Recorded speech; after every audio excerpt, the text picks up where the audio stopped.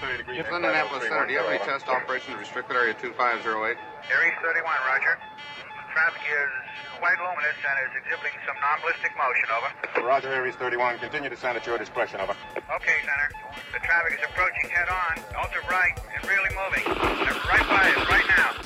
There are 1,000 UFO sightings reported around the world every month. 90% of these sightings can be explained, but 10% cannot. Officially and unofficially, the U.S. military has been investigating UFOs since 1947. Their top secret goal is to find out what's behind these unexplained sightings. The Pentagon classifies them as unusual airborne anomalies, but a better term is X-Files.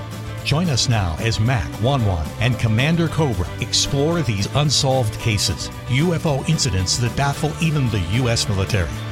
This is Mac Maloney's Military X-Files. And now, here's Mac Maloney. Well, good evening, everyone, and welcome to Mac Maloney's Military X-Files show here on the Distant Thunder Radio Network. This is Mac Maloney. Wow, what a show we have for you tonight. But first, let me introduce the members of the posse, girls. Get ready. Sit yourself down. Start fanning yourself with the big box of Kleenex. Wait, can I start that again? Only because we got a fan letter from some guy who described this in detail, and it's just yeah. Okay. Okay, and Juan, you holding up the box of Kleenex didn't help. All right, let's try again. All right, now where are we starting? No, we're starting right here at his intro. Here we go. Now everyone has a box of Kleenex. What are you trying to say? All right, let's look, even Switch. Switch has paper towels. Wow. What does that mean? Anyway, well, oh, Jesus. You get the crickets in there somewhere? Yeah, I know. All right, here we go. Ready? All right, here we go. Girls, sit yourself down. Get your big box of Kleenex, your big box of wipes, your fan. All right, let's try again. Okay, here we go. Girls, it's time to sit yourself down. Get your big box of Kleenex, your big box of wipes. Don't they say fan in there? Oh, here we go. Ready? Here we go. This is good. Here we go. All right. Take five. Now they have fans. They're showing me fans on the air, which is, all right, here we go. Oh, it's lube. Oh, my goodness. Oh. I won't tell you who has a bottle of lube. What is that stuff, Susan? All right. This is funny. If this was a TV show, this would be funny. All right, here we go. Girls, sit down. Start fanning yourself. Get your big box of Kleenex, your big box of wipes, your squeegee and your lube, because he's here, the very famous Wani. You betcha. Hey, ladies. Hey, Mac. It's so good to be here. I've been thinking about this show for a week now. Yeah, really? Yeah. Okay. I mean, when we go off the air last week, I said, I can't wait till, really? 7 days from that moment. Wow. Just to be on the show. But I'm glad to be invited on the show every week, and I'm glad to be here. And matter of fact, glad to be anywhere. There you go. Keith Richards. Yeah, everything okay over there? Everything's okay here in the UK. Good. Good to hear. We didn't go to any place exciting this week, but we're trying to plant some dirt. Guess we were going to go in April. We're booked to go to Downton Abbey, Highclere Castle, located in the town of Newbury. Is that right? Wow. Just happened to be where Mac look it up on the map. Newbury looks like an awesome town. We haven't been there yet. We might scope it out, between now and then. But it's Highclere's Castle is a tough ticket to get. Yeah, it's like getting a ticket to the Rolling Stones. Yeah, it's probably has just as many fans. No Coco tonight. I don't know if Lady Rose is going to be there. Lily James. Oh, but, well, that would be. What would it cost me to fly in Lily James just for me? Millions. Okay, as it turns out. Anyway, we'll let you dream that way, boy. I mean, I'm dreaming the dream. What is she doing lately? I have to say this. I have not heard very much about her after the Pam and Tommy disaster. No, me neither. Maybe she's laying low. Yeah. Anyway, speaking about laying low, no Coco. She hasn't messed up anybody's life lately. You don't know that. Because she likes to do that. She likes to hang out with married men and mess their life up. Really? Yeah? Is that what happens? Let's see. Yeah. The voice of experience. No Coco tonight. All right, maybe should we just start again? No, this is good. Okay, all right. No Coco tonight. Keep it going. No Coco tonight. Out saving the world. But our national correspondent, Switchblade Steve Ward, is here. Switchy.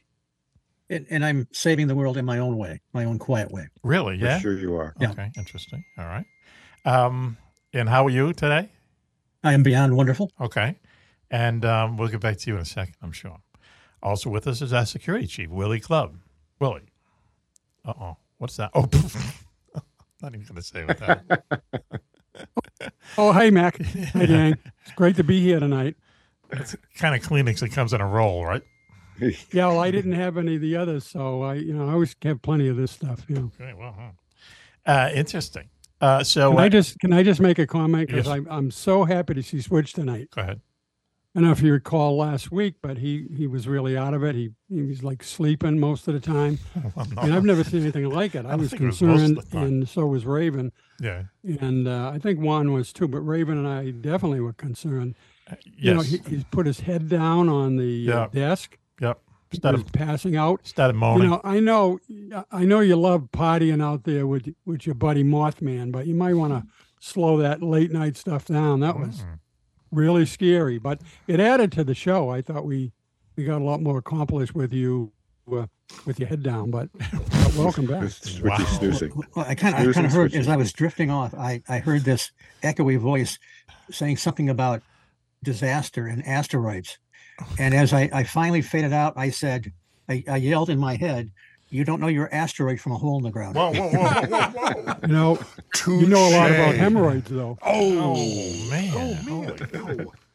And I admit I'm not as spry as I was when I was 69. Okay.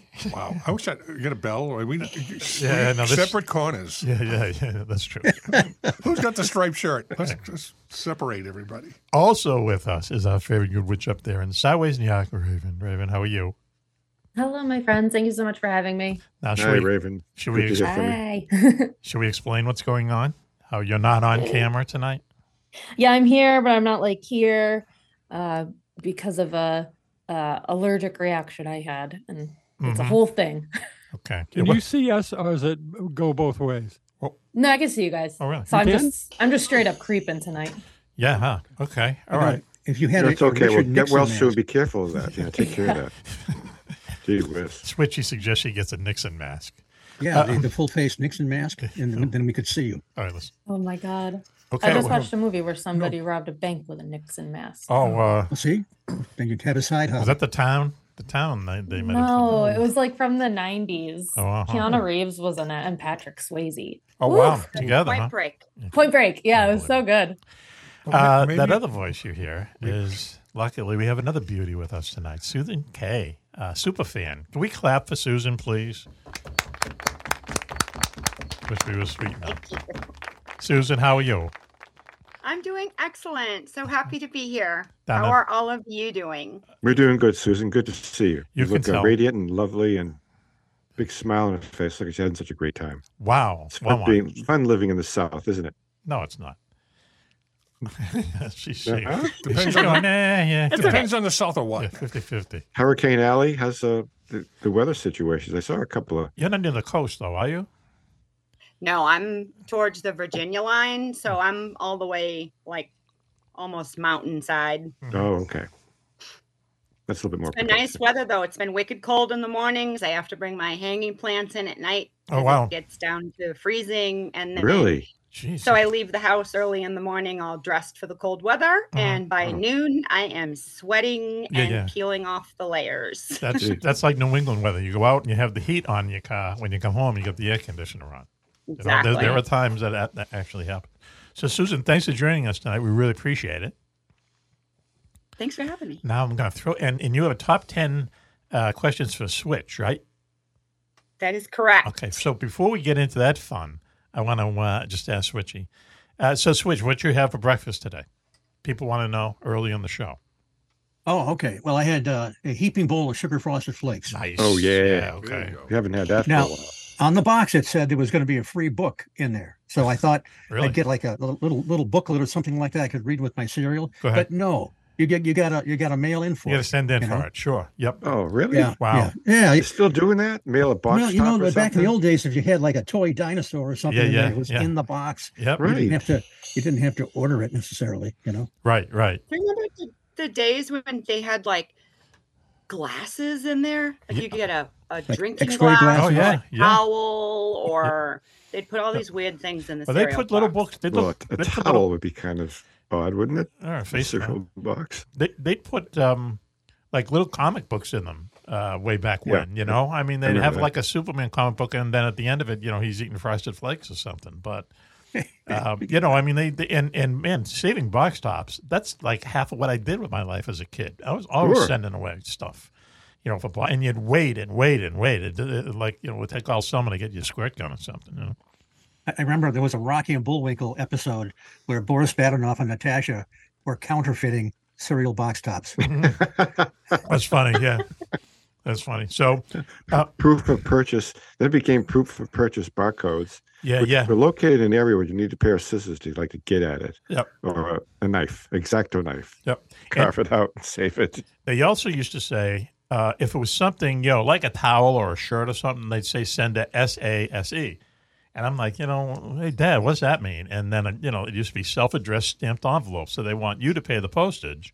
All they do is, you know, stuff the stuff in the envelope and send it back to you. But, man, those days are gone. I can't imagine any of that. So, but you can write away for a book now, right? But you have to send in. They get all your ID, all your info. Kellogg's. Those. But it's not too big a bummer because one of the books was all about the World Cup. And I realized I don't give a flip about the World Cup. Really, so listen, no one does. They can keep their book. Yep. There's the World Cup. It's a championship series all year long. I don't know what they're talking about. Yeah, because they can't get enough of that stupid game over there, okay? I mean, it's just it's a one-sport country. What do you expect? What else? There's nothing left. Kids watch it day and night. Why? Nothing else there. In the live games, or if they missed a game, they watch the rematch. They watch the rerun on BBC iPlayer. But it's just a bunch of people running around, man. They're just running around. You know, I want them to play it like a hockey game. Everyone together, let's go. 11 guys just run up there and kick the friggin' ball in a net that's the size of billboards. I'm sorry. How do you miss that American net? football is pretty big around here. Oh, well, it's getting big, yeah. In fact, Jacksonville beat one of my teams the other day. Thank you for partying out in London, those guys. Anyway, the NFL is definitely... Where was the game? Wembley? They usually sell it out. Wembley, they sell out no matter where they play. And they cheer for both teams, which is really weird, too. Yeah, so... Sure. Susan, you have a list. I do have the list. 10 questions for Switch. He's already sweating. I think that's sweat. It could be tears. Switch, are you ready for this? Are you ready for, I don't want to say humiliation, but are you ready for this? Well, you know, I really wish I could be here for this. There you go. Go ahead. Start without me. Suddenly he's replaced with a picture of a cat. Okay. No, here we go. All right. So listen, we'll put a little music here. A little music right here. And Susan, go easy on him. He's just a kid. Please. Now, is the music the funeral dirge? If you want it to be, yeah. Okay. All right. No, we can put some cha-cha music in here. Susan, 10 questions for Switch. Please, number 10. Switch. Please tell us how you met Mac. Okay. Well, I was a fan of Mac's Wingman books, and had been reading those. And then I saw he was on Facebook, so I sent a friend request, and we connected that way. And I think he must have seen a lot of my Mothman posts. I actually invited him to a festival, Mothman Festival, some years back. So one day he asked me to be on the show to talk about the Mothman. So we did 2 segments on the Mothman, and not too long afterwards, I ended up coming on doing a Fringe report, and then it became. From every couple of weeks or a few weeks to every week. Wow. That was a while ago. Do you have any idea what year that was? 2016, I think. 16 or 17, yeah. Early 2016, maybe February, March, something like that. Okay. Because when we used to do the show, in Newport in the top floor of an auto glass place. And it was the coolest place, WNBP. It really was. It was just like a nice little place. We had a lot of fun up there. And that in the old show, you can really it sounds different from the different mics and stuff. But do you agree, Ronnie? We used to have a good time. We did, and the studio was cooler too. It seemed to me it was more intimate, as they say. Yeah. Nice looking board, and yeah. My headshots were photographed there in that studio. There you go. All right. What more do you need? That I use as my avatar. So yeah, right. And I couldn't see any of you guys. This is way before Zoom. So that's right. Yeah, we clueless as to what these strange people look like. We used to do the show on Skype, which was let's say problematical. But anyway, yeah. So that's the love story there, Susan. Okay. Number 9. Well, thank you for that. Question number 2. What inspired you to be in the service and not go to film school instead? Oh man. Holy cow. Let's see. Well, I wanted to go back to school, but I had no money. And so that was one of the major factors. And I decided I picked the Navy because my dad had been in the Navy. And so it was primarily to get an education. But, also I thought it might be nice to, give that service to my country.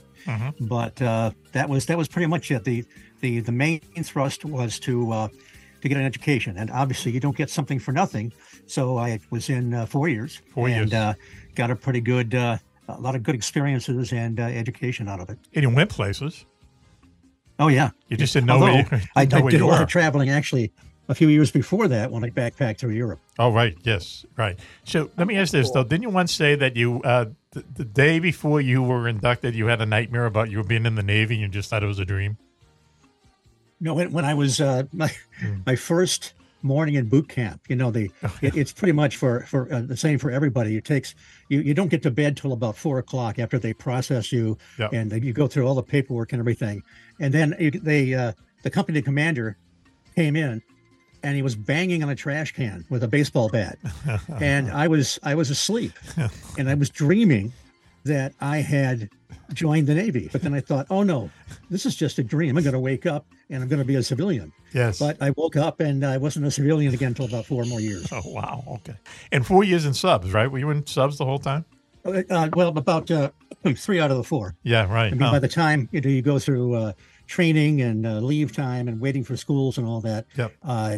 I was not a nuke per se. I was part of the forward non-nuclear crew, but still there's plenty of training to go through. And so it was almost a year before I reported on board the boat.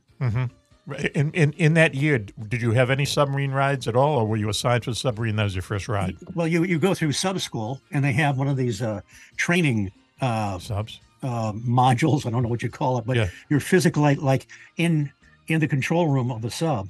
And the way you move the controls, the stick and the wheel and everything, the servo mechanisms actually twist and turn you the way you would if you were in a sub. Oh, right. Okay. But and then you also you go into a pressure chamber. They simulate you going down to 100 feet, and you're stuck in there with about a dozen ugly guys in their skivvies. That's a lot of fun. Wow. Okay. There's another thing. I think they stopped doing it. We had a 150-foot water tower. And what we did was they took us down 40 feet into a pressure chamber, and we simulated escaping from a submarine. And you put these things on called stanky hoods. It looks kind of like an orange life jacket, but they charge them up with air. They go over your face, and there's a clear spot you can see through. They make you buoyant, and so they pressurize that chamber and bring the water up to your neck. Yep. And then you go underneath, and you're standing on the outside of that chamber, but you're in that tower. If you let go, you're going to just shoot up like a rocket. So what you have to do is you have to expel air. And so what they do is they tell you to you have to go ho ho ho ho ho ho all the way to the top. And so if you weren't doing your ho ho ho's, literally the Navy SEALs are in there. They grab you and they look at you through that little, it's not exactly a visor, but that clear spot to make sure you're not going to screw up your lungs by not expelling air. So once you go through that, they weed out people that might be claustrophobic or whatever. Wow, that would do it for me, man. That's crazy. Can't imagine it. But Susan, please, number 3. So that's wicked interesting. And actually, part B of that question was: did you want to be on a submarine, or is that just how it turned out? I don't know how the service works, so. Is that something you get assigned to, or do you get to choose it? I enlisted, you can go into the. You can delay your entry. And I know I didn't want to delay my entry too long, because if I did, I might get cold feet and think, I don't think I want to do this anymore, but then it's too late. So I wanted to be an interior communications electrician. There is a certain gear that we were responsible for, as well as indication circuits and so forth. It's basically an electrician job. and they did the on. If I was going to go, I was going to go on the surface fleet, and it was something like, I think, a couple months I would have had to wait. And I thought, no, if I wait a couple months, I'm probably going to head to Canada or Iceland or something like that. I would just, get cold feet. Yes. So they said, well, you can go right away to the subsurface, and it's more money. So I thought, okay, wow. Well, sure, why not? And so that's why I chose submarines. Wow, that's interesting. Please, next question. These are top 10 questions for Switchy by superfan Susan K. Switch, have you ever panicked while you were submerged in a sub? Yeah, I've asked them this before. No. It's actually it gets to be so routine. I remember the first time that I heard the diving alarm and we're actually diving. Yep. I was laying down in my rack, and the rack is your bed. Yes. And I was half asleep, and I woke up and I heard the diving alarm, and that was it. The only time you get a little bit nervous, we went through the shipyard period, where you go out on sea trials. And one of the things you do is you go down to what they call test depth, and they do an emergency blow where you shoot up to they just blow the water out of the ballast tanks and you shoot to the surface. Yes.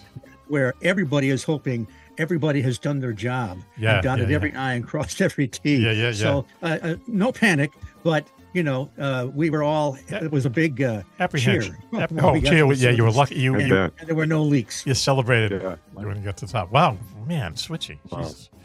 Nice, Susan, please. Guy, good visual on that too. I can see that whole thing. I see it in my nightmares. Incredible. Okay.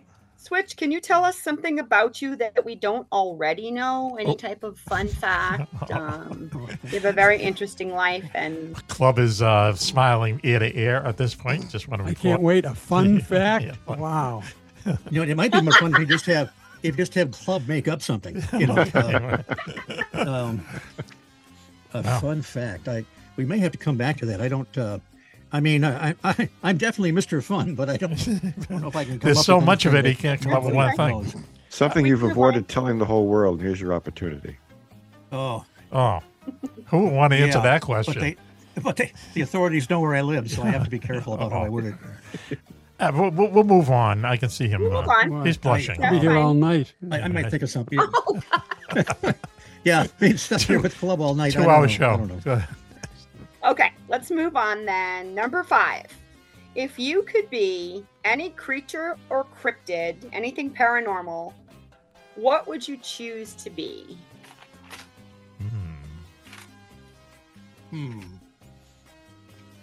Not Mothman. Mothman. I thought Mothman would be right. This is the first thing I thought too. I was going to say not counting Mothman. Oh man! Wow. Steam coming out of his ears. I would like to be one that one of those one-offs, one of those that people just see once and then they're always talking about, like, really, like the Enfield whore. That dude had 3 legs and was just seen a couple times. Loveland Frogman, hardly ever seen. The Dover Demon. I want to be another one of those just bizarre one-offs Switchman. That is in the cryptid book, but just has mystified everybody as the most awesome one-off cryptid ever in existence. Okay. Can I ask Switch a question? Switch, who would you rather be, Superman or Batman? Batman. Really? Why?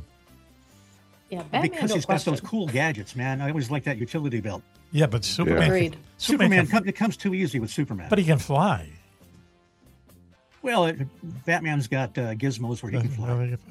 Just wondering. Another slice of Switch's life we know about. Please, thanks. Susan? Let's see. I would choose something out of the Marvel universe over the DC. Oh, you're one of universe. those guys. Okay. Yes. Yeah. Next, Susan, please. All right. Next question. Switch, if your phone rang and it was Indrid Cold, what would you say to him? Chapstick. What? If you haven't seen the movie, you don't know what it means. I actually wrote that on the paper. Chapstick. Okay. What movie is that? The Mothman Prophecy. Oh, there's chapstick. Okay, all right. I'm going to have to rewatch that. Next, please. Do you have any reoccurring dreams? And if yes, can you share them? Or share one? It's just the basic stuff. I still, pardon me, went to college for 3 years. 2 years full time, 1 year part time. Okay. I still have dreams related to college or something like that, where I don't remember where my classes are and exams are coming up. I had one of those the other day. But I also it's been a while. The other one is in the Navy. The first Navy dream I had once I got out, I was in boot camp again, and I'm trying to explain to everybody, no, I've already done this. Okay. I did my time. There all but then subsequently, I will have dreams where I for some reason I re-enlisted, and I'm always preoccupied with, is my job going to be there when I get out? Will I have a job? Mm-hmm. So it's still have the college dream and the service dream. Did you go to college before or after the service? Before. What were you going to college for? I had no clue when I started out, so I started taking required courses. Yes. And then I discovered that I was fascinated by I was going to choose a classical civilization, a Greek and Roman history, tragedy, Latin, and that sort of thing, literature. So you could be a teacher. And, I would have been able to dust shelves in a museum. But I took a lot of those courses, but I never finished. See, I've always said he looks like a professor in a way. He does. And I think he would have been good at it. Switch. Next, please. You could fake your way through that gig. Susan, I think half of them do. You have the look, and the look is like 95% of it. Just needs a pipe and a tweed coat.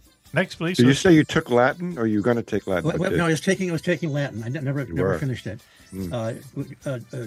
Foreign languages were not my strong suit. Do you know what God's phone number is? What? Do you know what God's phone number is? If you took any kind of Latin, you would know God's phone number. Equum Spiritu. Come on. Next, please, Susan. Get us out of this. All right. Switch, can you play any musical instruments? Well, I took piano lessons when I was a kid, but I can't. I have no musical talent. I have an appreciation for music. What kind of music? Well, all kinds of music. Film soundtrack. Classical, pop. Whatever. Yeah, like film. We like film soundtracks. We've talked about film soundtracks. Oh yeah, definitely. You're like an expert on film soundtrack. You're amazing. Like an encyclopedia. Switching note, and the TV sounds and stuff like that a lot too. Yeah. Susan, next, what number are we on?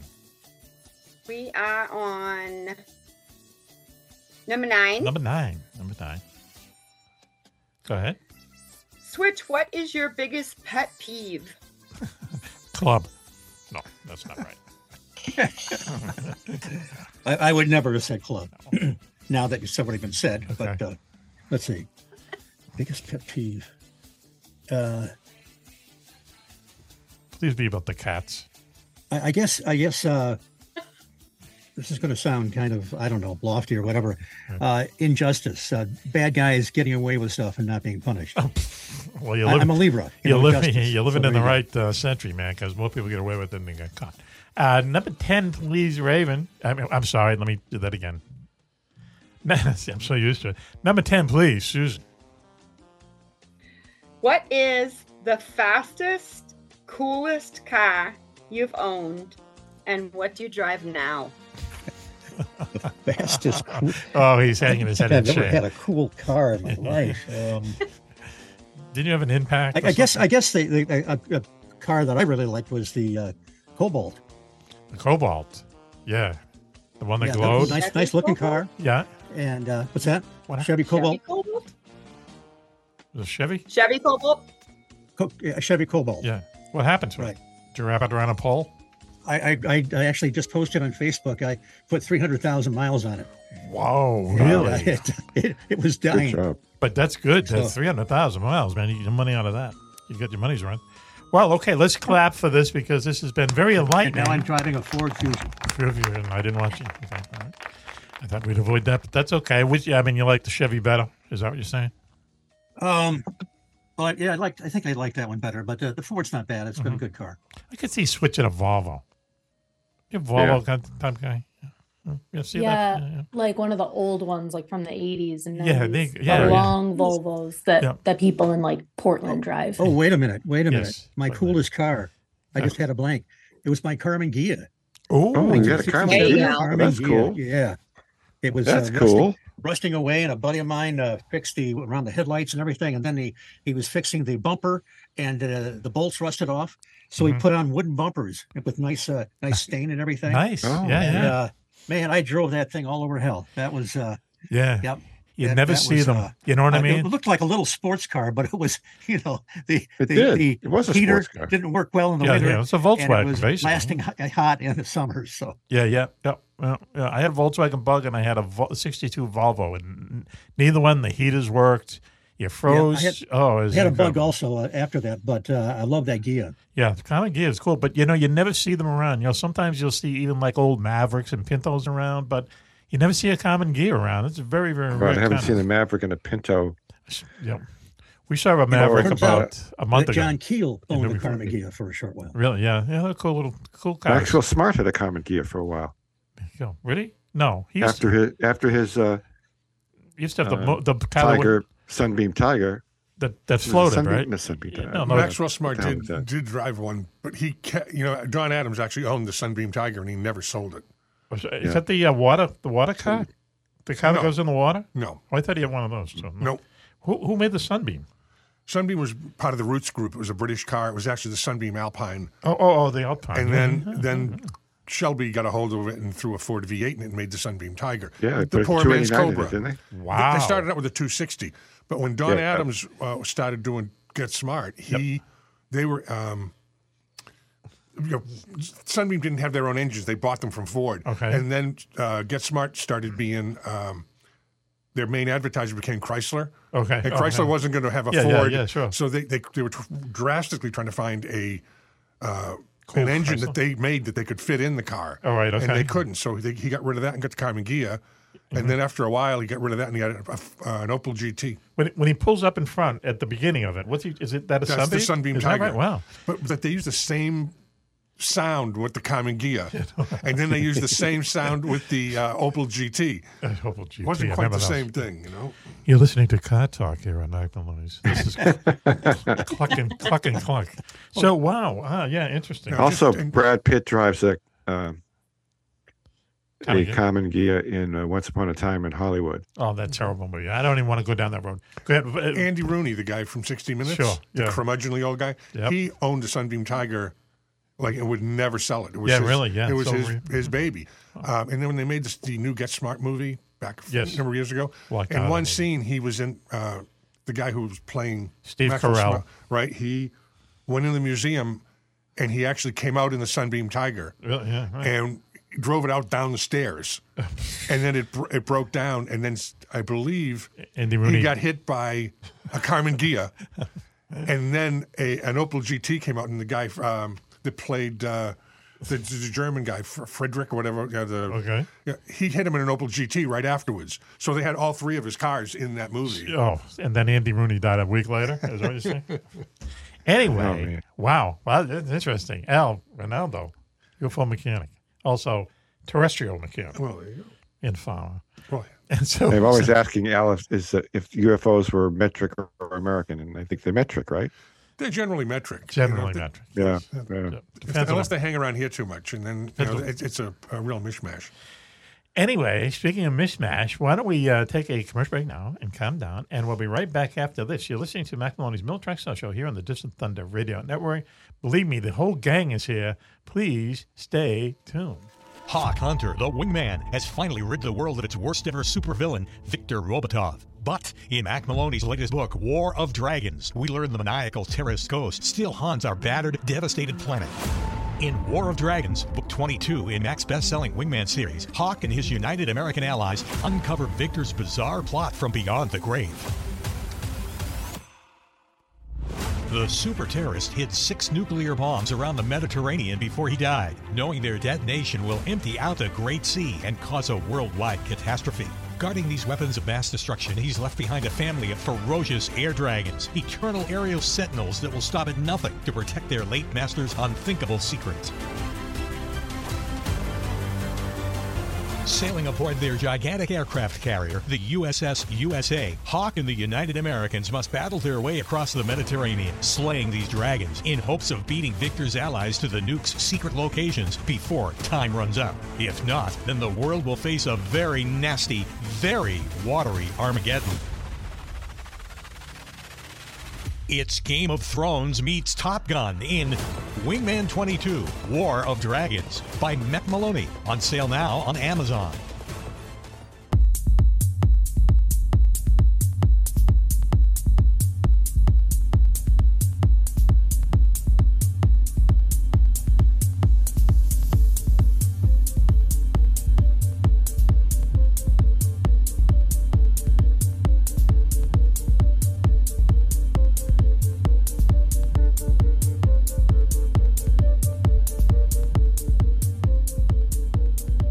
Welcome back, everyone, to Mac Maloney's Military Exile Show here on the Distant Thunder Radio Network. This is Mac Maloney. Wow, what a show we have for you tonight. But let me introduce the members of the posse. Girls, she's here. They're very famous for one wall.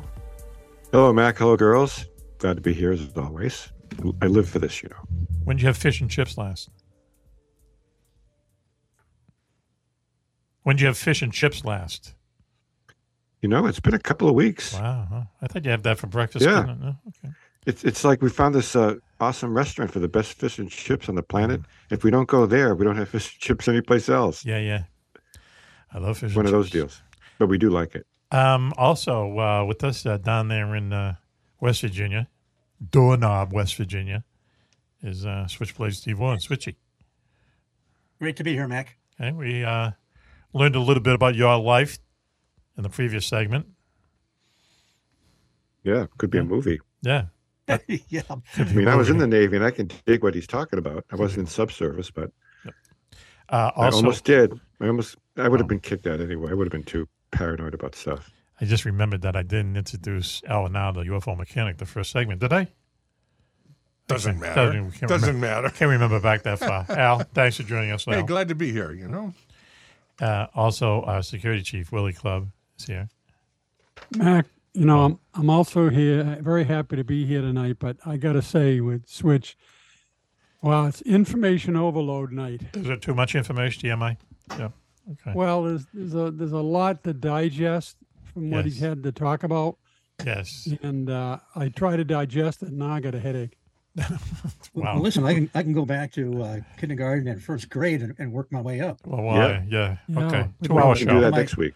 My first grade teacher and my second grade teacher, we had the same teacher. She moved with us, which was tragic because her name was Mrs. Tom. We called her Mrs. Tom the Atom Bomb. Not to her face.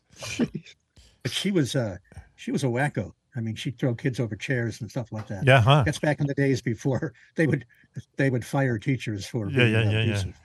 Hey man, I had nuns in the 4th grade. We had a nun.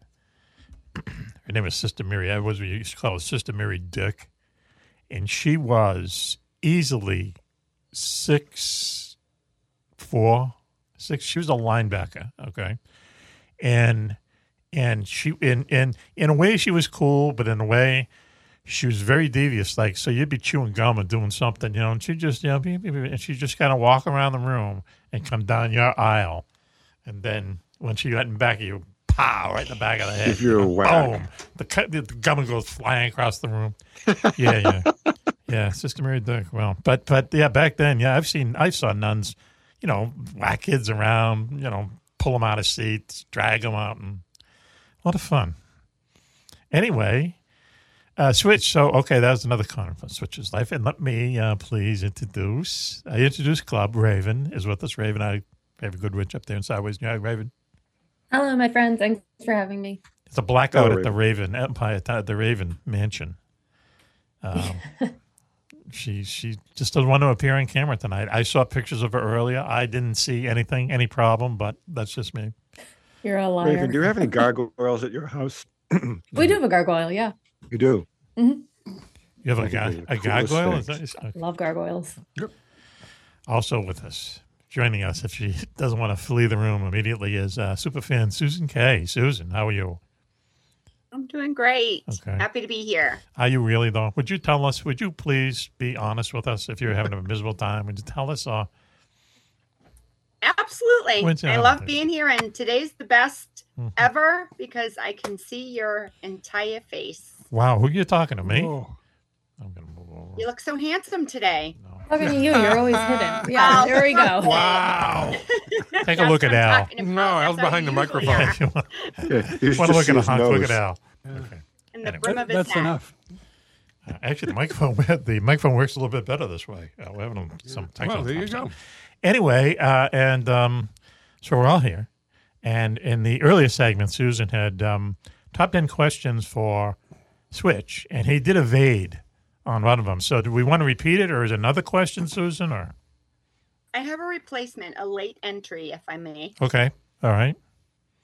Have you ever done any tasteful news? Switch, the world wants to know, how is your hair always beyond wonderful? Wow, hang on. Yes, it's the Oh, question we that's all good. wanted to ask. People cannot see that S-eating grin on Club's face right now. Well, actually, if I keep it short enough, it kind of falls into place. I don't have to comb it or anything like that. Right now, it's getting a little bit long, and I have to actually comb it a little bit. But I used to, when I was a kid, I had what they used to call them butch haircuts back in the old days, when you're just, everything was just really short. So I was one of those kids in the late 50s, early 60s that had one of them there haircuts, and then longer hair started coming in. Yes. Did you ever? I've seen a picture of you and your hair's kind of grown, and you have that kind of Paul Bunyan beard, right?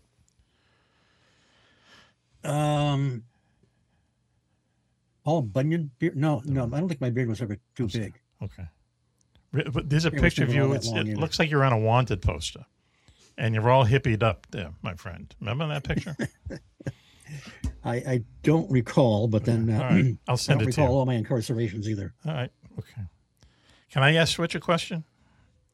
Have you ever, Switch? Have you ever? How do I say this? One. Have you ever smoked pot? I have not. You've never? That's a good way of saying it. Yeah. Okay. I go right to the point. Yeah. Okay. Interesting. Although These days. I messed with a guy once. I was some of my friends did, and I'd be hanging out their house, and this one time I was really bored because everybody's pretty stoned, and then there was this one guy sitting on the couch. He was my friend's neighbor, and he was a creep. He was just a creep. Go ahead. And he was in later years I found out he wasn't just smoking the weed, he was on something else, but this lad was gone. So I thought, okay, I'm gonna mess with this guy. Everybody knows that I'm sober and I don't mess with this stuff. So I'm gonna mess with his mind. So maybe I shouldn't admit this, but I went up. It was an empty bowl on the table, and I put it on my head, and I looked him straight in the eye, and I told him I was Don Quixote, and I was wearing the golden helmet of Membrino, which made me invulnerable in battle. Wow. And I wish you could see the look on his face. Yes. And he kind of like sunk a little more into the couch, and he mumbled something like, what? You're not high. And anyway, it had the desired effect. I really messed him up for a while. And how many times did he stab you? Fortunately, he was a little bit more like Gumby. Gumby wasn't that violent because he was kind of rubbery and no muscle. So you were the guy at the party who wouldn't get high, right? Yeah, I'm afraid so. Yeah, you and Agent X, sort of birds of a feather. Anyway, wow. Okay, we're really lifting the top of Switchy's head and looking what's inside that brain. Hair or not. Yeah. Wow, Switchy. Okay. So, Susan, are you satiated now on Switch? I am. Thank you for this opportunity. I think we all are. Okay, Switch, thanks so much. Raven, you have a report. Can you save us, please? I can certainly try. This is going to be a rough one. Let's put the bumper in as here. Most of mine are. And now, it's time for Raven.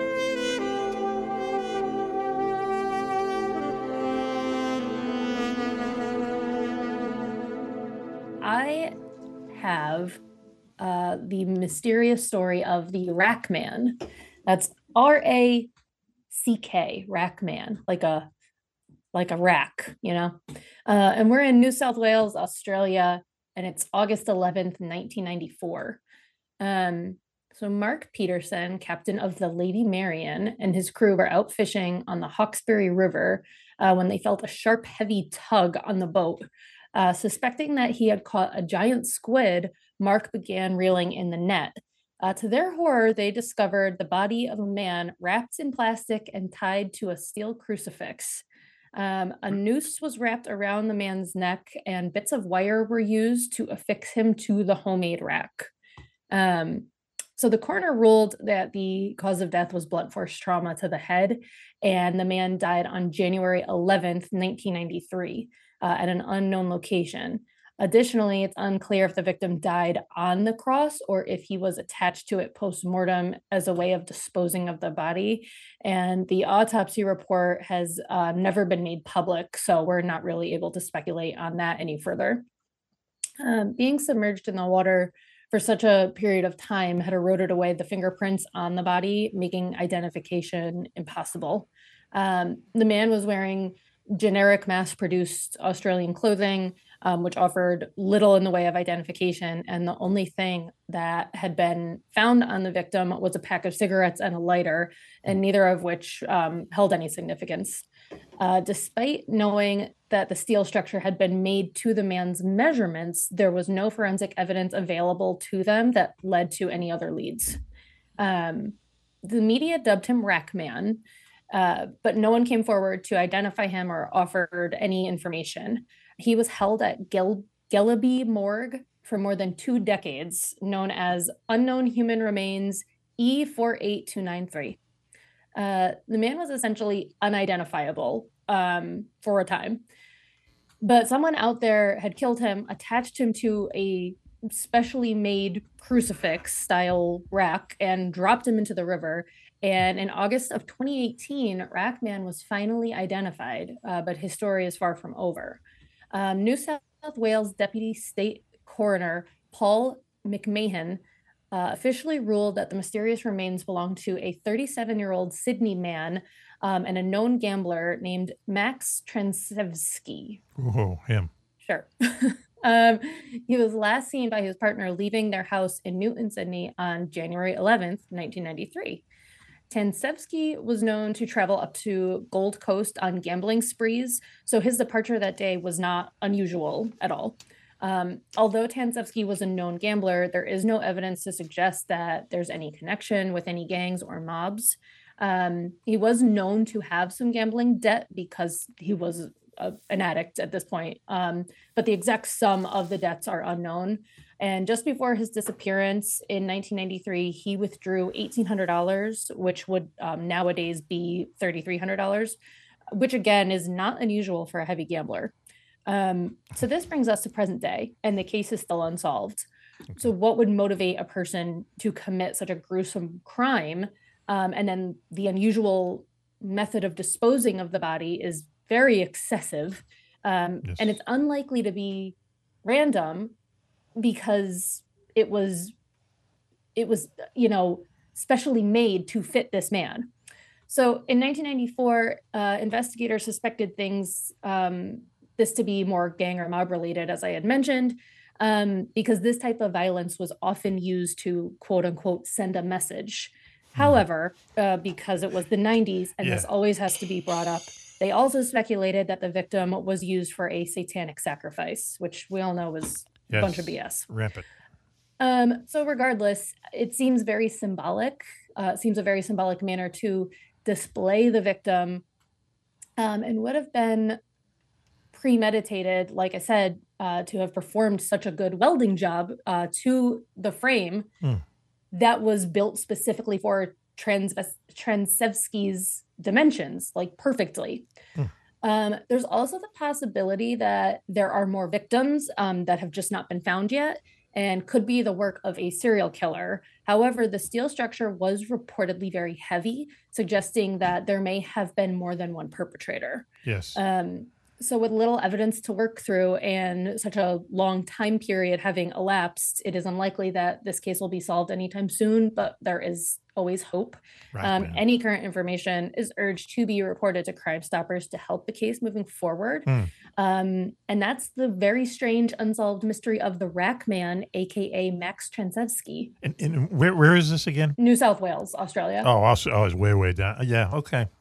Yep. I mean, you and don't they know just what's pulled him going out of a river. You don't know what people are going through in their minds, the killer and the killee, but geez, what's going on there? Yeah, I go to immediately I go to mob thinking he might have had gambling debts. No one knows what it was. And I don't think any of that information has been made public. But then there's also the possibility of it could be a serial killer. Have they searched the river more? What else is down there? So, and I don't know how big the river is. So maybe it's an unreasonable task, or maybe they just don't have the funds to do it. Pretty elaborate I don't know. But yeah, if you I would definitely recommend looking up pictures. They had composite facial models that were made, and they looked exactly like the victim. It's wild. And there's also they have photographs of the rack. It's really hard to see because they were shot from far away, but somebody made a chart kind of how the body was positioned on it. Yeah. And it's I don't know, it's so hard to explain. It's a bunch of crucifixes put together into one long rack type of thing. But like I said, it was specially made for this man. Yeah. That's what's weird about it. It was sized for him. Well, he pissed somebody off. Yeah. For real. They're trying to show. And they went way out of the way. And that's the reason why I'm I don't don't know, this. maybe this can't be gang related. You know what I mean? This would be more on the mob side, because no gang is going to take the time to do all of this to send a message, but a mob would. Yes. A mob with time in their hands. They probably got not much else to do down there in Australia. So, that's North Antarctica. Pay your debts. So, is anybody working on this case, or just to be a cold case forever? Is that what it is? So, it's currently a cold case, but it's the type of thing where they probably break it out a couple times a year, like they do with all cold cases, and see have there been any new reports made. I know in the 90s originally they had a reward for any information, and I think at the time it was $10,000. So for most cold cases like these, they will offer rewards depending on how much they can raise. Yes. But I would assume that it would be something that they would work on. They don't just leave it sitting there. Yeah. Hey, listen, talk about betting and sports games and everything. Club, your Patriots, let me tell you about your Patriots, all right? If you don't mind. Mac Maloney's betting center here. All right. Okay. They're only his Patriots. There are certain teams. Well, they're his now. There are certain teams. What is that? Is it? Oh, what's a cup with this? A Patriots coffee cup. Good. Put that way. It's going to be a collector's item. Believe me. There are certain teams that in Vegas where you when you go to bet a game. You either bet, okay, you look at there you go. You're all about it, club. But there are just certain teams that when you go in, you just say, who am I going to bet today? Well, who am I playing? X. You know what I mean? Who are playing the Steelers? Who are playing Arizona? Well, now it's who are playing the Patriots. Okay, it's good. You're true blue there. Okay, so were the people who couldn't get on the boat at the Titanic then. Club, look at them. Wow. So I'm just pointing that out to you, Club. Please. I hope the fall is cushioned for you, my friend. Mac, we're just about at bottom, and we're going to start rising again. Really, you think so? You don't think? They're going to get rid of Bill this season.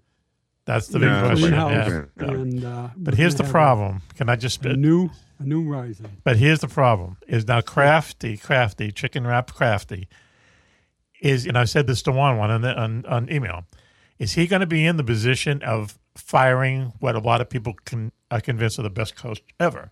Okay, you have to look at the optics of it or whatever.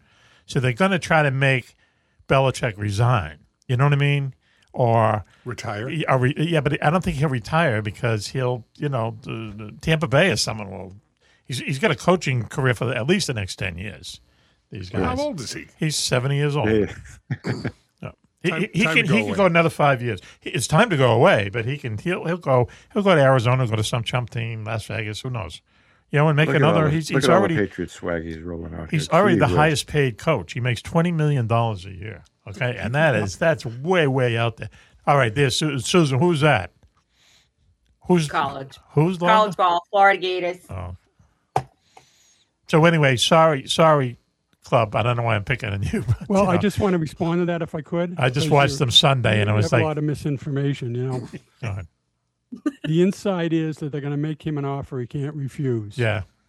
And he's going to retire. Retire and then come out of retirement. They're going to make him an offer. They're going to they're going to tell him if he doesn't leave, he's no longer going to be general manager. Yeah. No control over hiring and scouting. Yep. That seems to be the inside thought that, you're absolutely right. You can't fire the best one of the best coaches ever.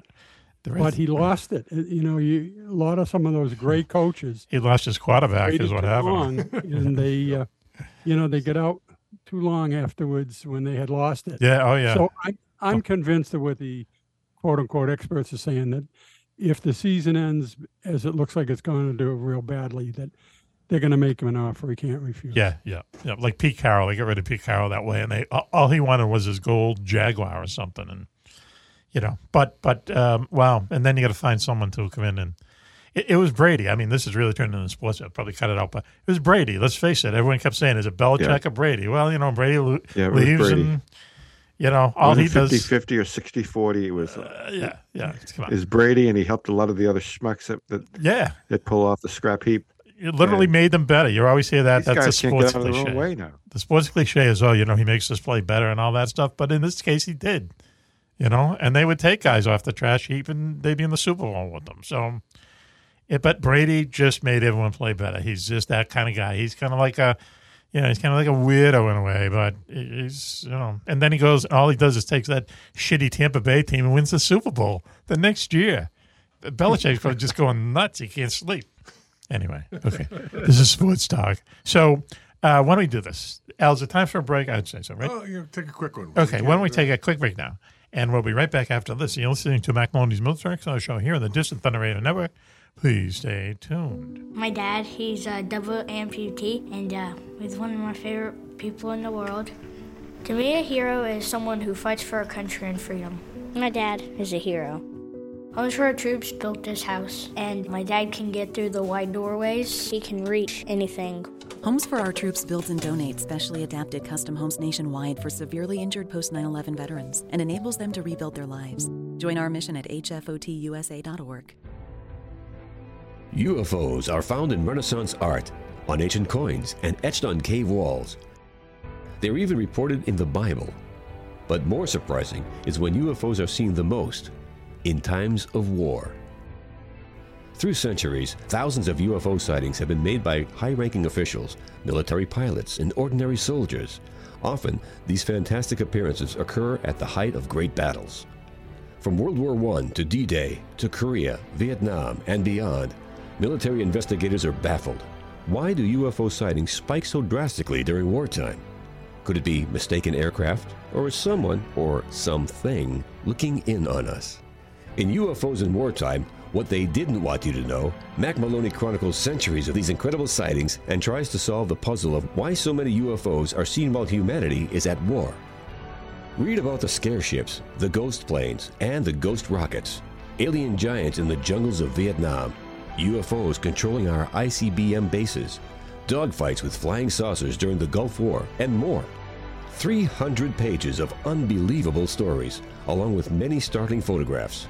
That's UFOs in Wartime, What They Didn't Want You to Know, by Mac Maloney.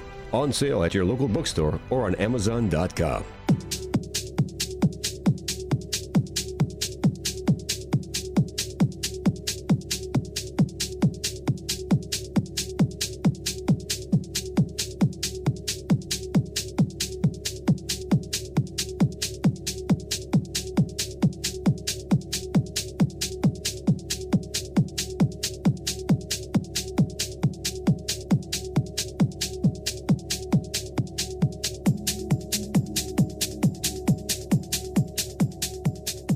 What do they say in the Navy? Take all you want, but eat all you take. There you go. Right? Welcome back, everyone, to Mac Maloney's Milk Trucks Show here in the Distant Thunder Radio Network. This is Macaroni. Wow, what a show we have to you tonight. Wow. The co-conspirators of the very famous One Girls, he's here tonight. Yeah, you betcha. He's on fire. Every minute of it. Welcome, girls and guys, too, and all ships at sea. Welcome to the show. He's on fire, but I think a lot of it is off air, so this might be a Mac after dark here. Anyway. No Coco tonight, but Switchblade Steve Waters down there in Safety Razor, West Virginia.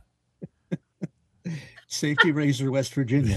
That's I don't know where that came from. Now entering Safety Razor, West Virginia. Okay. Wow. No, who did the? Where everybody's sharp. I know where we got. Lonely Larry did he's telling us how there's a slot in any home that was built like after the 60s and before the 80s. There's a slot in your medicine cabinet in the bathroom where you're supposed to put the old blades, right?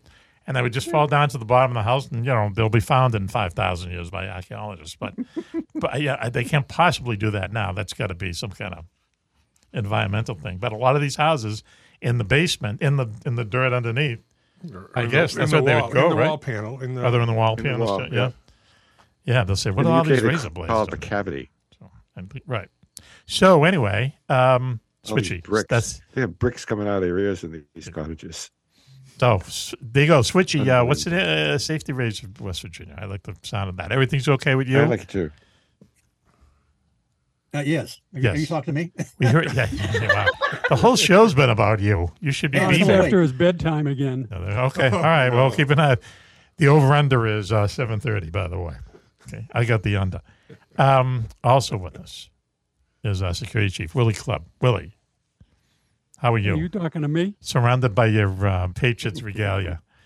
It's okay, man. Just stay loyal to the end. That's good. I am. What can I say? Okay. All right. Yeah. You have to have fun, fam. But it is great to be here tonight, despite some things. But it's a decent show so far tonight. Despite that, sounds like you have some complaints. Just air them now. We're very transparent. Well, I fell asleep, during some of the responses we want to hear that. Which he couldn't come up with. He sounded like a politician, really figuring out how I better answer this the right way. I understand. Yeah. And he couldn't figure out how to answer certain things. He didn't want to offend anyone. Spinning. So we had to sit here and just listen to dead ear. No, that's okay. I'm going to put some cha-cha music on there. It will brighten it right up. He might not have wanted to break up or disturb his secret clearance he might still be holding on to since he That's came true. out of service. I also didn't want to make Club too jealous. That's I knew true. that So when there you go. Heard more about my life and my exploits, he would have been green with envy. So I toned it down a bit. 1, 2, 3. Yeah, I'm really jealous tonight. Let me tell you. You can tell. Yes, he's got a. I would have asked him, "What's your favorite submarine movie?" Oh wow. Think about it. Well, Don't it was answer the now. Think Hunt for about Red it. October, but that's out now. Voyage to the bottom of the sea. Tokyo. Das Boot. Das Boot. Remember that? Oh, Das Boot. Yeah. Destination Tokyo. That's a good movie. Down Periscope. Down Periscope's a really good movie. But that's a spoof with Kelsey Grammer. Yeah. Yep. Oh no, not that one. Yeah. Speaking of him, that they have a new Frasier reboot. Right. And it got like a half a star. Ouch. Just yes, what really about, bad. what about Run Silent, Run Deep? Run Silent, Run Deep is also that's a very gritty submarine movie, man. Yeah. Is Clark Gable in that? Yes. The U-571 was pretty good. Oh, that was good. Oh yeah, that's okay. Yeah. Oh. There were some a bunch scenes of them in die though. the Portsmouth Naval Shipyard in that movie. Wow, I would never be on a submarine. We've said that before. Never in a million free. Never in a year. Das Boot. Just Das Boot is very good. I've got the list of the Das Boot, very good. So anyway, also with us is Raven, if she's still awake. Raven, how are you? Hi, my friends. Thank you so much for having me. Blackout on Raven's camera tonight, but thanks for joining us audibly. Thank you for having me. Is everything okay with you? What are you drinking? You could say anything and we'd believe you. I just have a water tonight. Oh, because I don't feel good. Oh, that's good. Stay hydrated. Just keep pounding Don't it listen down. to him. Exactly. Yeah. Yep. You don't think a few koshers would take care of that? A few what? Well, what's that beer you drink? That terrible Kosher beer? pickles? Kosh. What is it? Kolsch? No, Kolsch. If I That's what I don't said. when I don't feel good, like I cannot. Any type of like fun juice for me is like no way. Oh, really? Yeah. Huh? Okay. Do you ever drink ginger brandy? I'm always trying to push this on people. brandy. Anytime. I'm not a Victorian woman. Anytime you have anything, mostly like colds and stuff like that, but just get a half pint of ginger brandy and drink it, and it'll be sweating out of you in about 15 minutes. It's just, that's the way ginger, real ginger. B&B is another good one. What is that? What's B&B? My stomach hurts. What's B&B? What is B&B? Benedictine brandy. Oh, really? Yeah. Okay. Benedictine. Yeah, I can see that. Yep. Anything favorite after dinner drink. Really just settles your stomach. Yeah. You ain't kidding. Real ginger, like ginger ale. You never really get real ginger in ginger ale, but real ginger has an effect on you. Anyway, this is the food segment. Hey, Mac, you talked about the nuns beating you up, and I only went to Sunday school with it was nuns, but then there was mostly lay teachers there too. Yes, but Sister Superior was the mean one, But yes, and that was back in the 50s. And they should have made a movie out of it. I mean, I can't believe that they all got away with called The Bells of St. Mary with physical abuse. Yeah, that'd be funny. I never got whacked, but I saw people. Hang on. I never actually saw people get whacked. You'd whack the desk. Well, here's the thing. Your phone mechanic Al Ronaldo's with us. Al, how many of us were altar boys in our day? I was an altar boy. I was an altar boy. Yep. Do we have any other altar boys here? That's how I know God's phone number. No, and also, wasn't. Let me just quickly introduce. I had friends that were altar boys, and I appreciated their work, their effort. Superfan Susan K. Superfan Susan K. How are you doing tonight, Susan? I'm doing great. This isn't what you expected. I can tell. You're right. Sorry, Susan, you were breaking up. Susan, any Catholic experiences? Sorry, no, but I did get paddled in high school. You say that again, please. So when I was in high school, yes, and you misbehaved, and pushed the envelope too far, you'd go to the principal's office, and they had like a paddle ball. Oh yeah, one of those hard rackets, and they'd drill holes in it. Yep, for the air to go through. They could paddle you. Yep. The Board of Education is what they called it at St. Anne's. All right. Really? Yeah. And you would go there. What did the holes do in the paddle? What was that all about? Made it more aerodynamic. Yeah, made it go through the air faster. Wow, really? Wow. The thing is, the way it used to be is the nuns would whack you around, but if you didn't really, get with it, you're going to go to the principal's office. You'd see her about once a month. I mean, just walking around. And she would take the Board of Education out, man, at least two, right on the ass. And you're little kids. You know what I mean? You're little kids, for God's sakes. Yep. You freaking. So anyway, but they taught us to read. But everyone stayed in line, and if they weren't, you say you're the last guy in the last row, in the last desk, and you go up there and, draw cartoons all day. But yeah, I mean, I keep complaining to her. Lois is the teacher, and she says, well, they taught you to read. And, she's right. So, hey, was anybody left-handed in your class?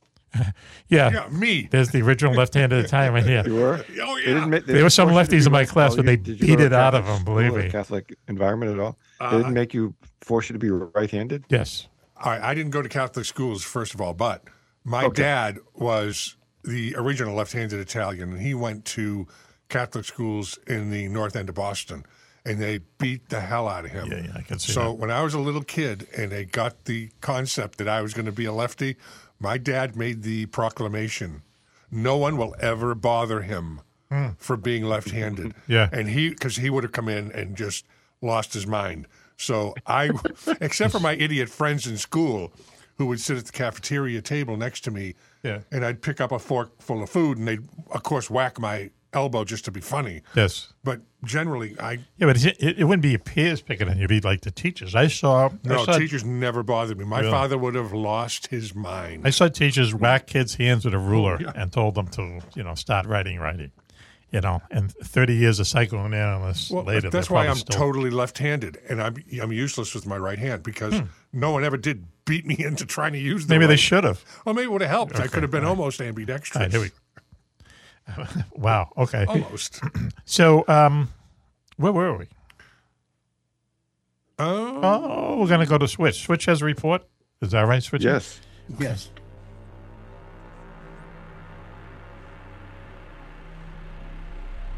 And now it's time for another story from the lost annals of the paranormal. It's time for Steve Ward's Report from the fringe. Please go. Going back into the archives, Saga's 1978 UFO special, UFO annual. There's an article in there called Return of the Men in Black by somebody named Rufus Drake. Not too familiar with Rufus, but I imagine that's his real name. I mean, who would make up a name like that? Anyway, it talks about kind of the darker side of UFOs and also some bizarre Men in Black reports that we haven't talked about on the show. May 2nd, 1973. Steve Bohannon, not his real name, lived in Centerville, Virginia. Now, at 3 a.m. at one night, he wakes up. He's been waking up with these night terrors. He's having some kind of a dream about a UFO he had seen. Now, and this occurred on that May 2nd, 1973. He was driving on Route 602 in his pickup, a narrow country road. He's a few miles from Dulles Airport in D.C., and a pulsating reddish-orange object shaped like a classic flying saucer is following his truck one night. And it's at a very low altitude. It passes over his truck. Now it does some crazy 90-degree maneuvers. I mean, there's just no way this is any kind of conventional aircraft. And he thought it was pretty interesting, but there was nothing traumatic about it. But something happened afterwards where he starts having these UFO dreams and waking up in a cold sweat. His wife is trying to get him to go to some kind of a therapist. And so eventually he does go somewhere to a behavioral specialist, and he does help him a little bit, but he couldn't shake the feeling that he was it was some kind of a supernatural force beyond his control. Now, September 1970, 3 construction workers at Lackland Air Force Base near San Antonio. This is late afternoon, daylight. They see a V-shaped formation of shiny discs flying in perfect formation. And they saw it for about 20 minutes. They start doing these crazy maneuvers, but staying in that same V formation. One of the men, Tom Willis, 29, he's a foreman and union construction worker. Now, 2 weeks afterwards, he's got his young wife in mid-20s, have 2 little baby girls at home. She's home alone. He's out working somewhere, and her name is Jean. And then 2 men come to the door wearing heavy overcoats, really too heavy for the weather. And they have, she said they had almost a grayish complexion. This didn't look healthy. They're kind of hunched over. They wanted to be invited in to discuss a matter of importance. She said, no, you can come back when my husband is at home. And the one that seemed to be the leader, and his voice was kind of thick and slurred. He said that, it's like he was having trouble speaking. Something wasn't quite right. And he says, has your husband seen anything unusual in the sky lately? That registered with her because he told her about this sighting. And he said, you must warn your husband not to jump to any conclusions about what he saw. And then they left. 2 days later, they're sitting in their front room. The TV set comes on by itself, blinking and making a kind of an odd humming sound. And then the lights in the house began to blink off and on for about 10 minutes. And we've all heard of these kind of bizarre electronic and even poltergeist-like effects from people that have had UFO experiences. Yes. And now when this happened, this is the first time she told him about this strange Man in Black visit. And then he got a hold of an electrician. The electrician checked out all the wiring and everything, and there was no problem. 1 month later, another Man in Black shows up, another odd character, if you will. She sees this guy through the kitchen window, and he's not, he's a real oddball, but he's not one of the guys that was there before. And he pulls up in a Chevy Nova. I guess the black Cadillacs were all on loan. Yes. And Tom was in the driveway doing some repair work. And this guy, he said, he looked kind of weak and sickly. The guy was wearing a heavy raincoat, and he thought he was just passing by. And this guy asked Tom what he's doing. And Tom mumbled something about home repairs. And then the stranger put his hand on Tom's arm, but with his hand still withdrawn inside the raincoat. And he said, "Be careful." And then he walked away, got into his car, and left. His Chevy Nova. And what's that? He got in his Chevy Nova and left? Okay. And then he thought, when he thought about it, he thought he had seen the same guy on a San Antonio street a few days before. And then strange stuff starts happening to him. His 10-year-old Seiko watch failed. He buys a second watch, and it stops working. Their TV it keeps turning on by itself. And one time it turned on when it was completely unplugged. And he was employed by a military. He was employed by the military, working on a project on a military base. He asked to be examined by the Air Force flight surgeons, and was denied because he was a civilian. So he met informally with one of them, and this guy told him, he said that they had been, supposedly Project Blue Book ended years before, and the Condon Committee was all done. Yes. He said the Air Force was actually studying the after effects of UFO encounters on certain individuals. And this, he said, it was being done at Randolph Air Force Base in Texas. And this guy told him, he said, bad dreams are common. And some even experience physical deterioration. And this kind of goes along with what many of John Keel's findings. Yes. The electrical disturbances persisted and it would kind of drive them crazy. But all of a sudden, about mid 1974, they stopped and things went back to normal. One more case. James R. Doherty, retired Air Force Lieutenant Colonel. This particular incident happened 25 years before this article was written. He had an encounter on June 21st, 1951. He's flying an F-84G Thunderjet. Yes. A routine trip from Wheelersfield, Libya to Essen Air Force Base, France, where it seemed. Air Force Base, France. He was 24 at the time. He's flying at 21,000 feet over the Mediterranean, and all of a sudden he's tailed by another classic, two-plate flying saucer, and he kind of turns his plane off to the right, and this thing slowly follows him. And then he became kind of nervous. He thought maybe this thing intended harm, so he tried to lose it, but it stayed right with him. And eventually it went off, and it left him behind.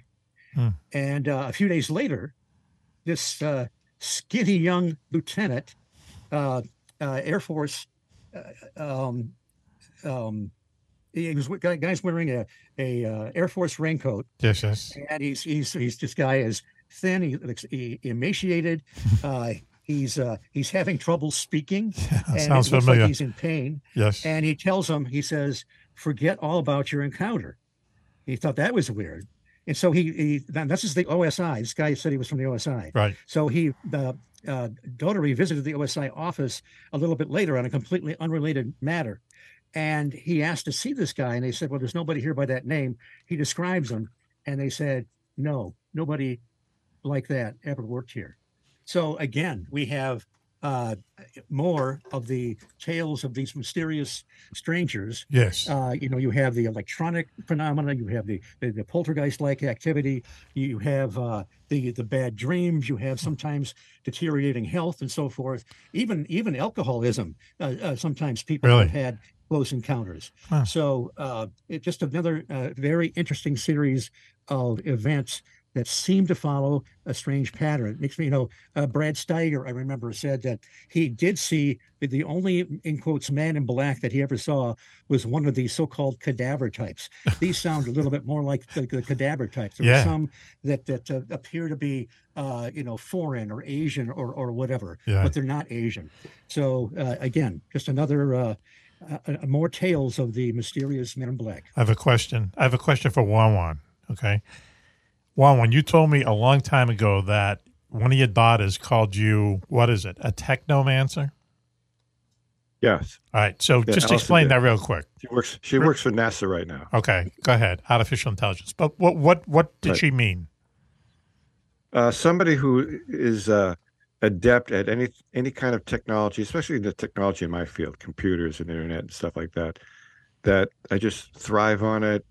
Everything works for me. I have old technology stuff that still works. Right.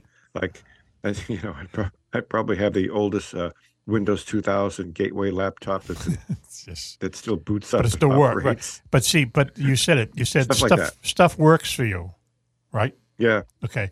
So now we talk about this. Here's a case with this guy where like stuff is going haywire. Do you know what I mean? It's almost like the same thing. That's the exact opposite. Yeah. If you have some effect, if you have some positive effect on electronics, the way that you can handle them. Well, if it goes the wrong way, this is what happens to you. You know, your TV gets screwed up, your watch breaks. Well, everything is electromagnetic. You know, there's electromagnetic fields around us all the time. There's all kinds of electrical impulses hitting us in all directions. Right, yes. From radio towers. Radio waves. Yep. Things in your house. Yep. But in your body, you're a walking coil. I don't know, you're just a walking organism.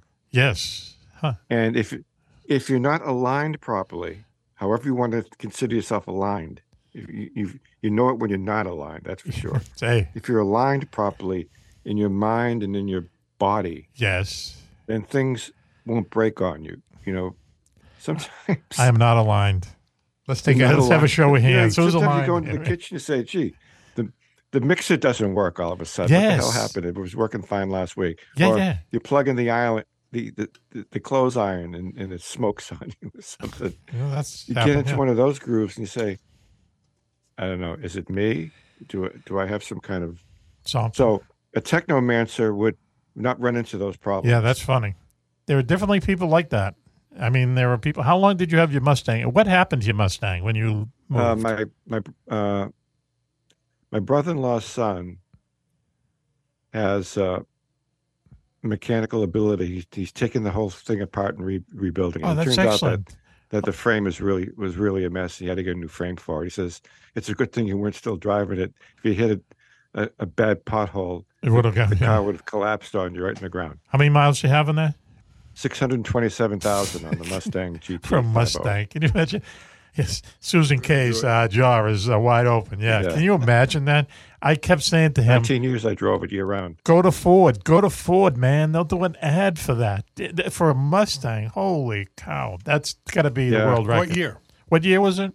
95. Bought it new. Wow. That's an accomplishment there.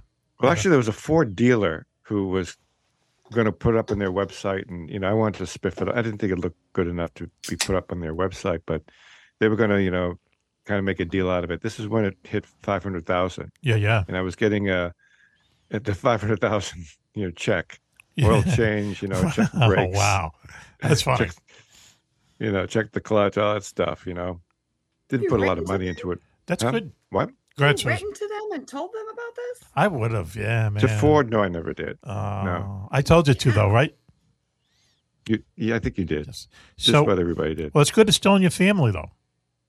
That's good. It is. And he says that all the engine stuff and drivetrain is all in good condition. He says there's nothing wrong with that stuff. All the electrical stuff is all working. Yeah, that's important. And he said when he gets done with it, he's going to give me the ride of my life in the car, like I gave him the ride of his life when I first got it. Did you really? You scared him as a child, did you? Cool. Okay, you scarred him? That's all right.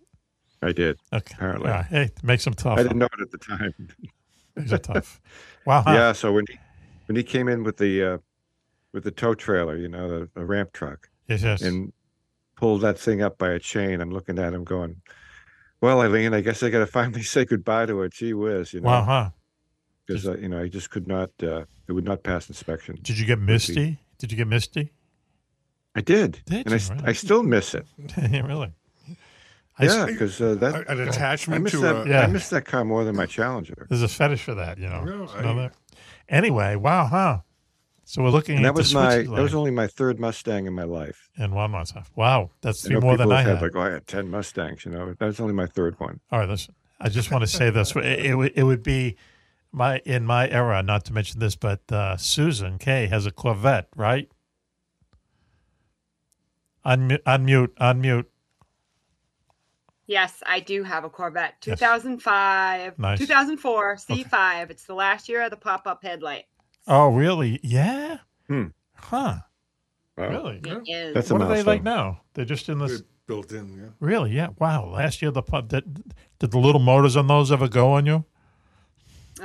let's see. I think I've replaced them 4 times now. Yeah, really. The other thing is the frameless windows. But Al, don't all Corvettes have frameless windows? Get right up on that. The old ones did. Up until I don't know about the current, like the C6s. I'm not sure. Frameless windows. Well, they just.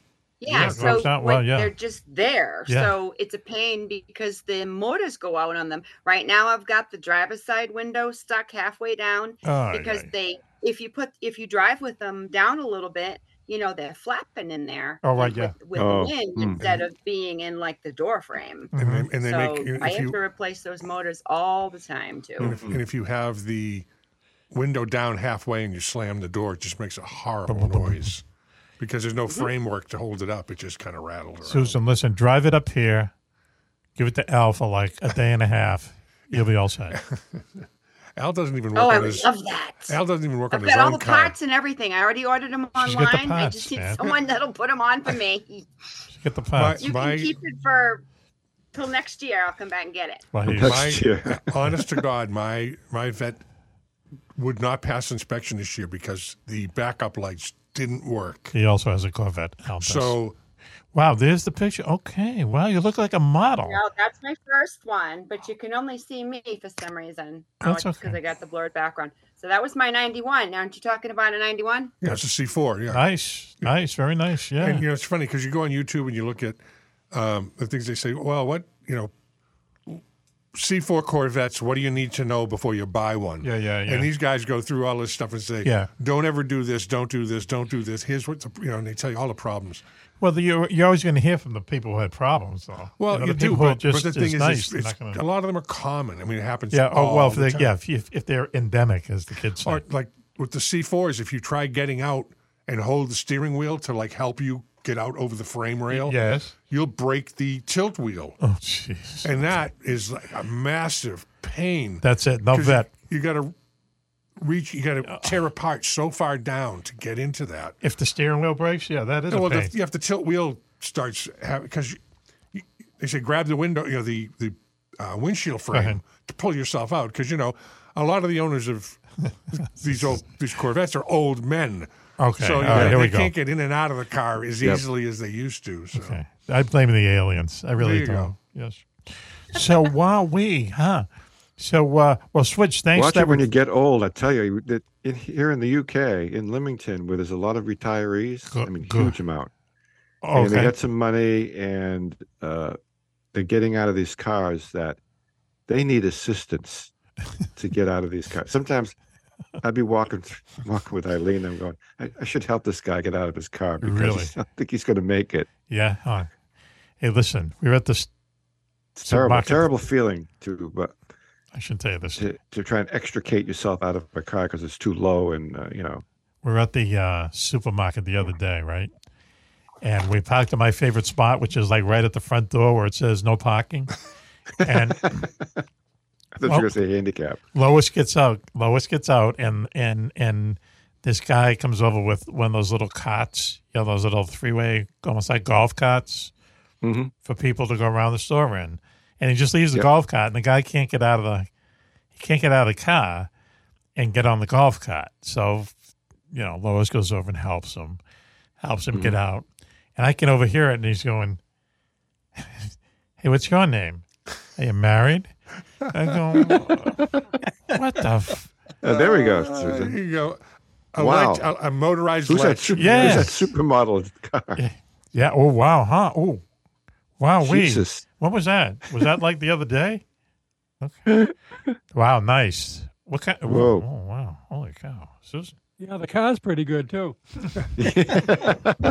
I forgot to look at the car. Very good. Pretty good stuff, Susan. Huh. Nice. Yeah, huh. Gee whiz. Ooh, smoking. Smoking chick. Yeah. Still are. So, Jesus. It's good. It's good to feel good and look good, doesn't it? I didn't mean to say it. It didn't come out the same way. So what are you going to do, Susan? You're going to get another vet, or what are you going to do? Will you get another Corvette, Susan? Will you get another Corvette? Yeah, unmute. Unmute your mic. Unmute your mic. I didn't realize I hit it. Sorry. Okay. I'm on the fence about it. This one's paid for. The repairs. Yeah. Like Al said, I know to expect them. This is the fourth one I've owned, and you can watch a YouTube video nowadays, and anybody can do some of the repairs. Yes, but or at least it lets you know what you're in for. Yeah, exactly. So if they say, "Well, it's going to take 8 hours," you go, "Look, there's a guy on YouTube with a real Southern drawl. He can do it in 4." Yeah. So you kind of, Well, okay. Yeah, take it to that guy.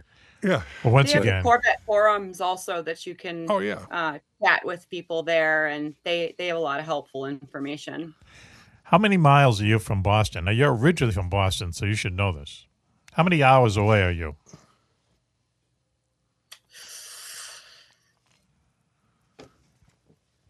14. That's not bad. Could it make it up here? Doable. Could it drive? I can do it in 12, probably, in the Corvette. The Corvette, yeah, that's what I mean. Drive up the Corvette.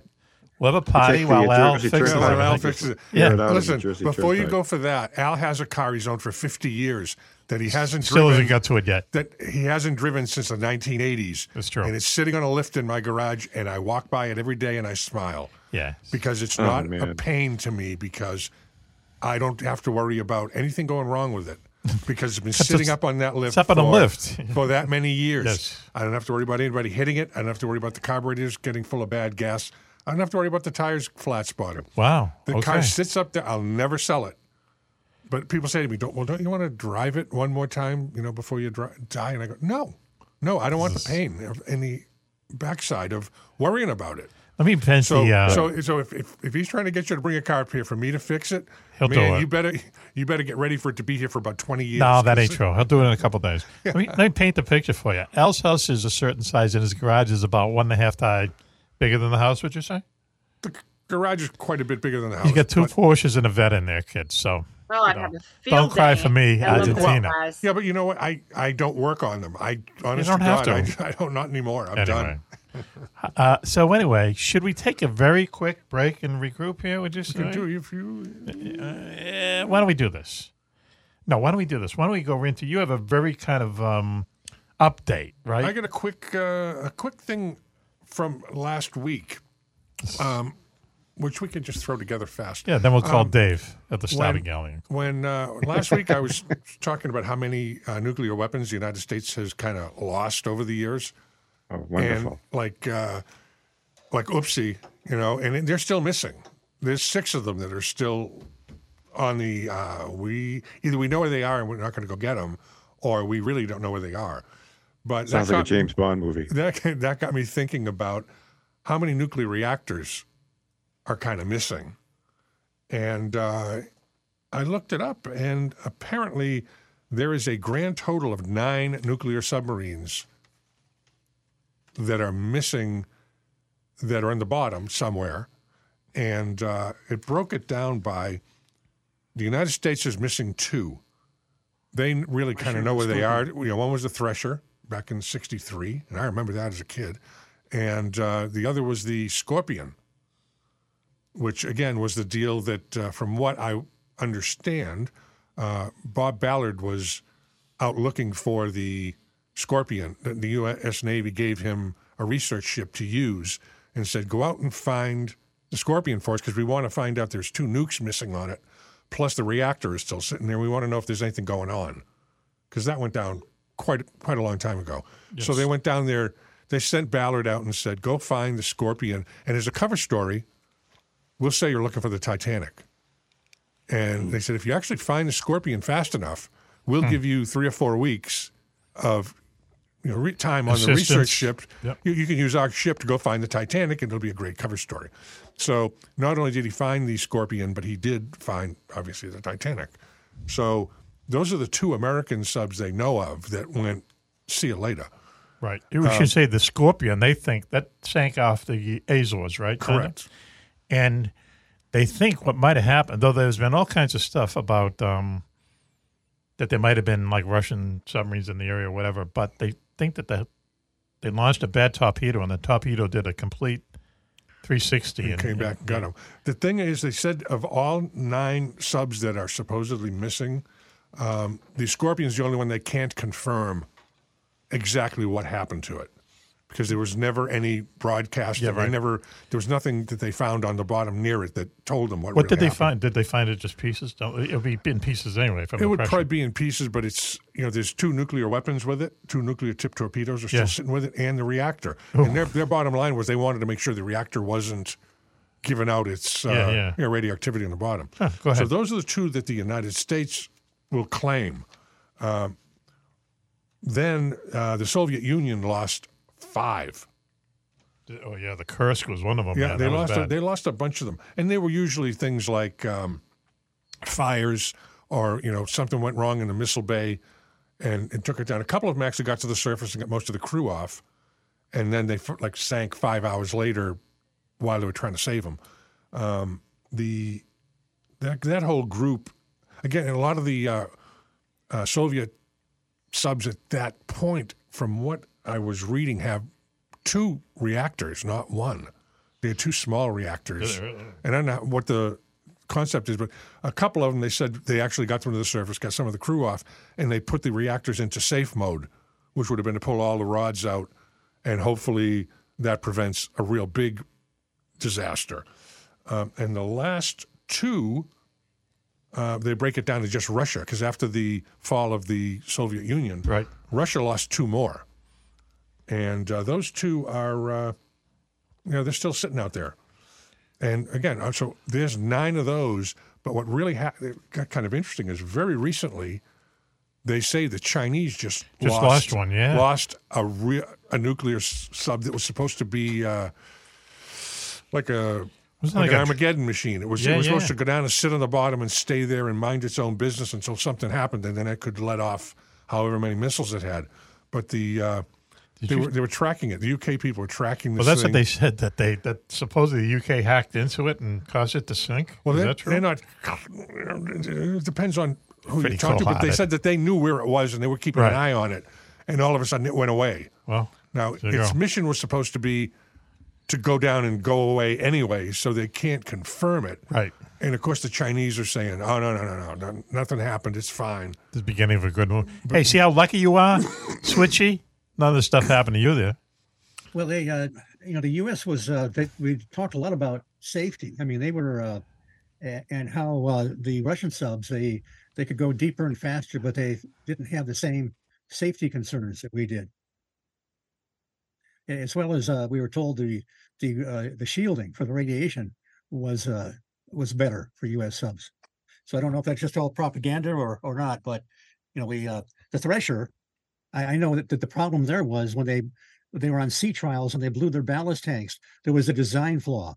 There was a bend in a 90-degree bend in the air channel, and there was some moisture that got in there, and it just froze up. I mean, they couldn't blow their ballast tanks, so they sunk like a rock.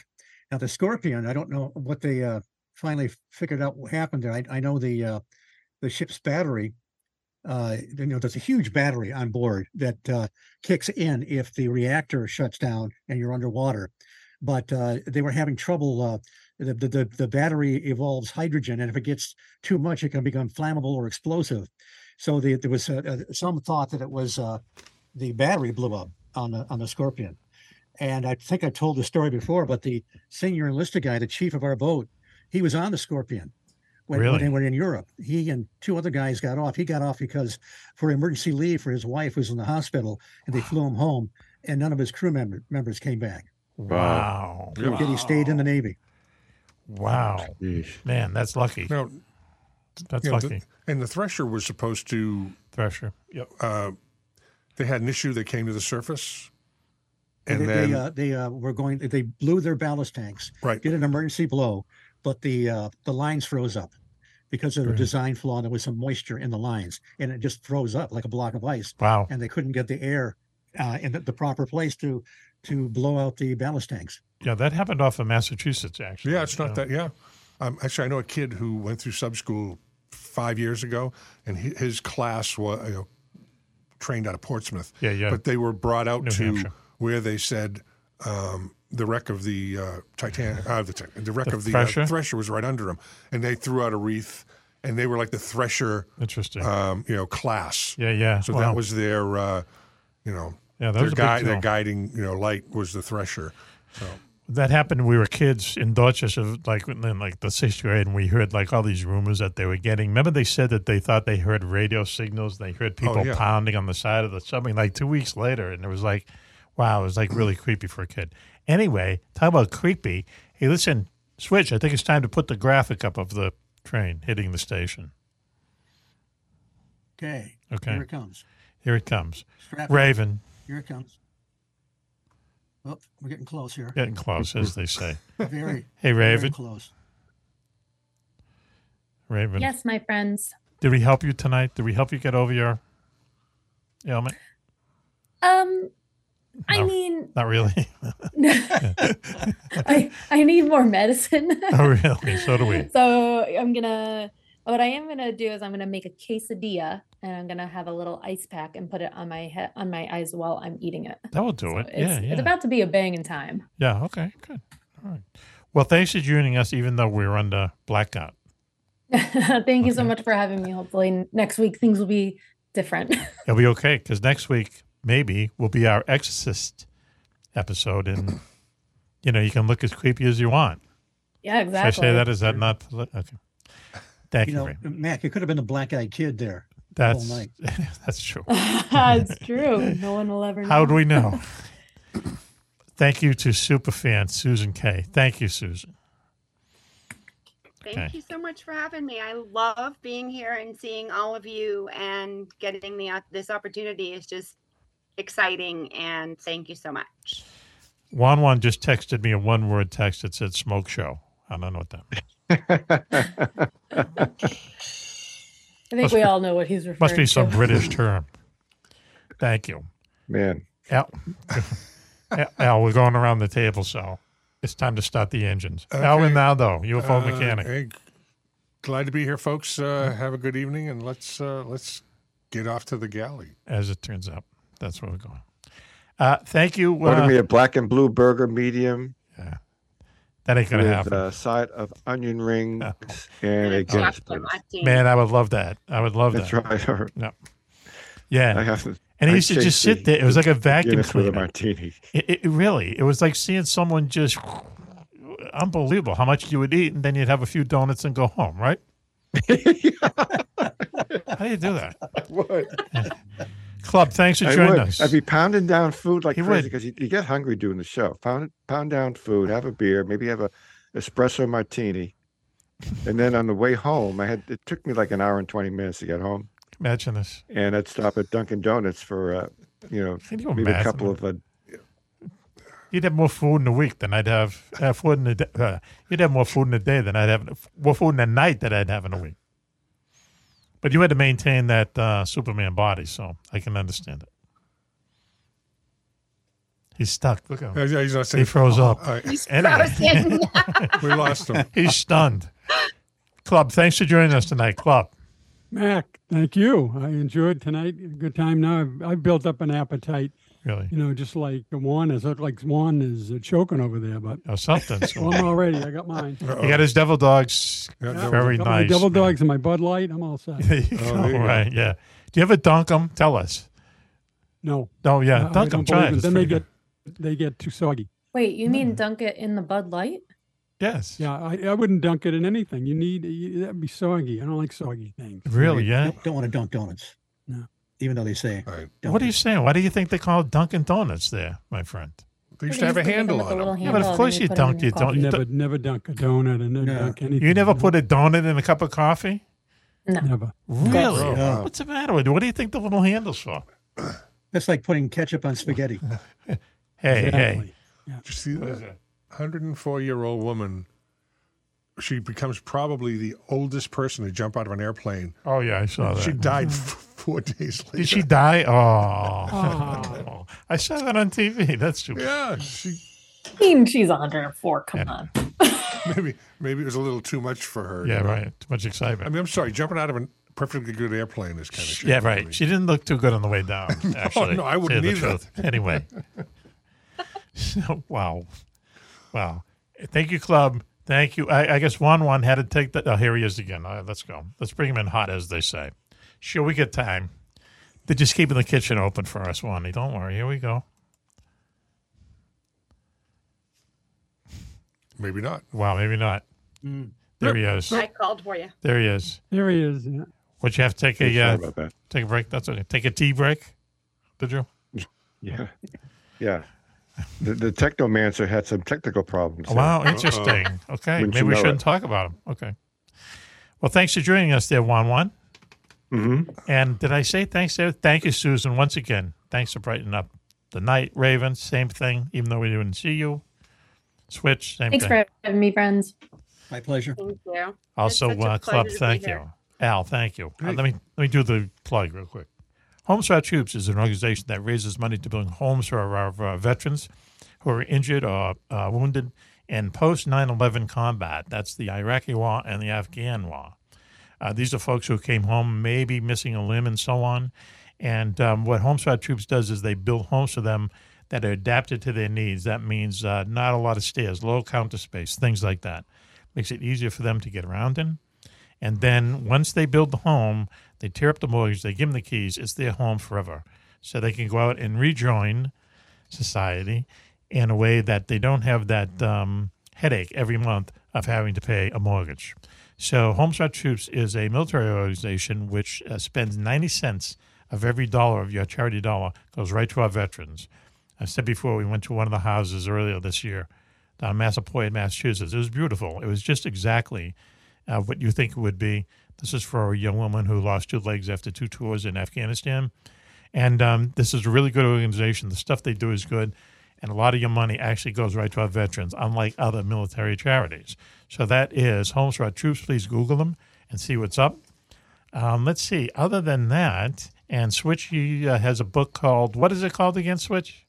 Mothman High Strangeness. It's put together by graphic artist Mark Randall. Yes. And it covers the year of the Garuda, the year of the Mothman. Yes. In great illustrations, and Mark and I wrote the pieces for each illustration. Yeah, it's a really good. You left one when you were at the UFO Festival. You left one for me. Very interesting book. And text is great, and the drawings are also really cool. You can get that on Amazon, right? Yes. Okay, cool. Mothman High Strangeness. And I think that's it, kids. I don't want to bring the boat into the shore, but I guess we have to, right? Yes, so. Oh, there we go. Okay, that ping says it all. So thanks very much for joining us. And this is Mac for the entire gang. Until you hear us again, be safe, be happy, and... Bye-bye. And now, please stay tuned for a bonus segment of Mac Maloney's Military X-Files show.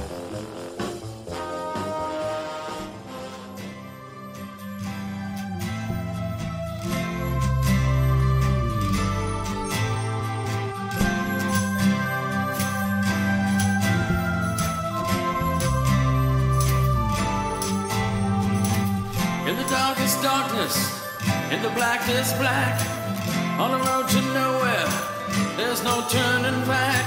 Love reached out and touched me, stopped me in my tracks. Cross my heart, 'cause it's true. I'm nothing without you. Cross my heart, 'cause it's true. I'm nothing without you.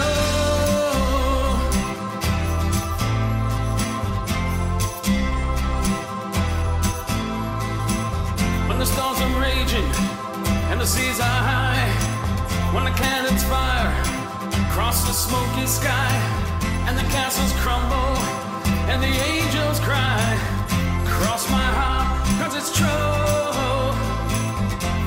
I'm nothing without you. Cross my heart, 'cause it's true. I'm nothing without you.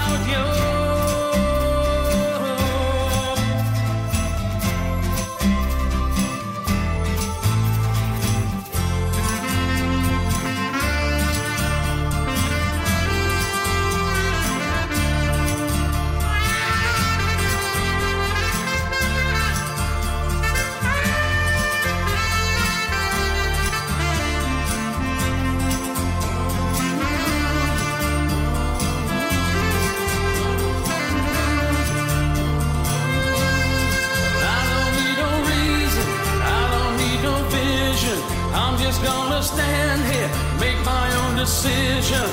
I'm gonna listen to the rhythm of my heart.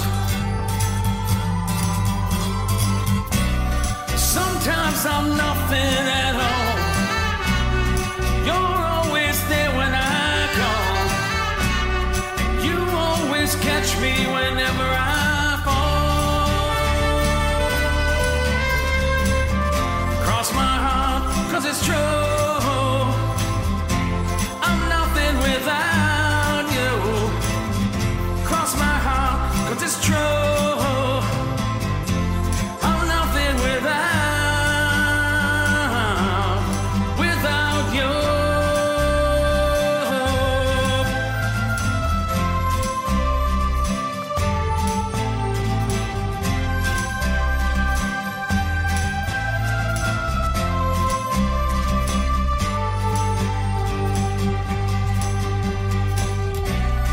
Sometimes I'm nothing at all, and you're always there when I call. You always catch me whenever I fall. Cross my heart, 'cause it's true. I'm nothing without you. Cross my heart, 'cause it's true. I'm nothing without you. Cross my heart, 'cause it's true. I'm nothing without you. Cross my heart, 'cause it's true. I'm nothing without you.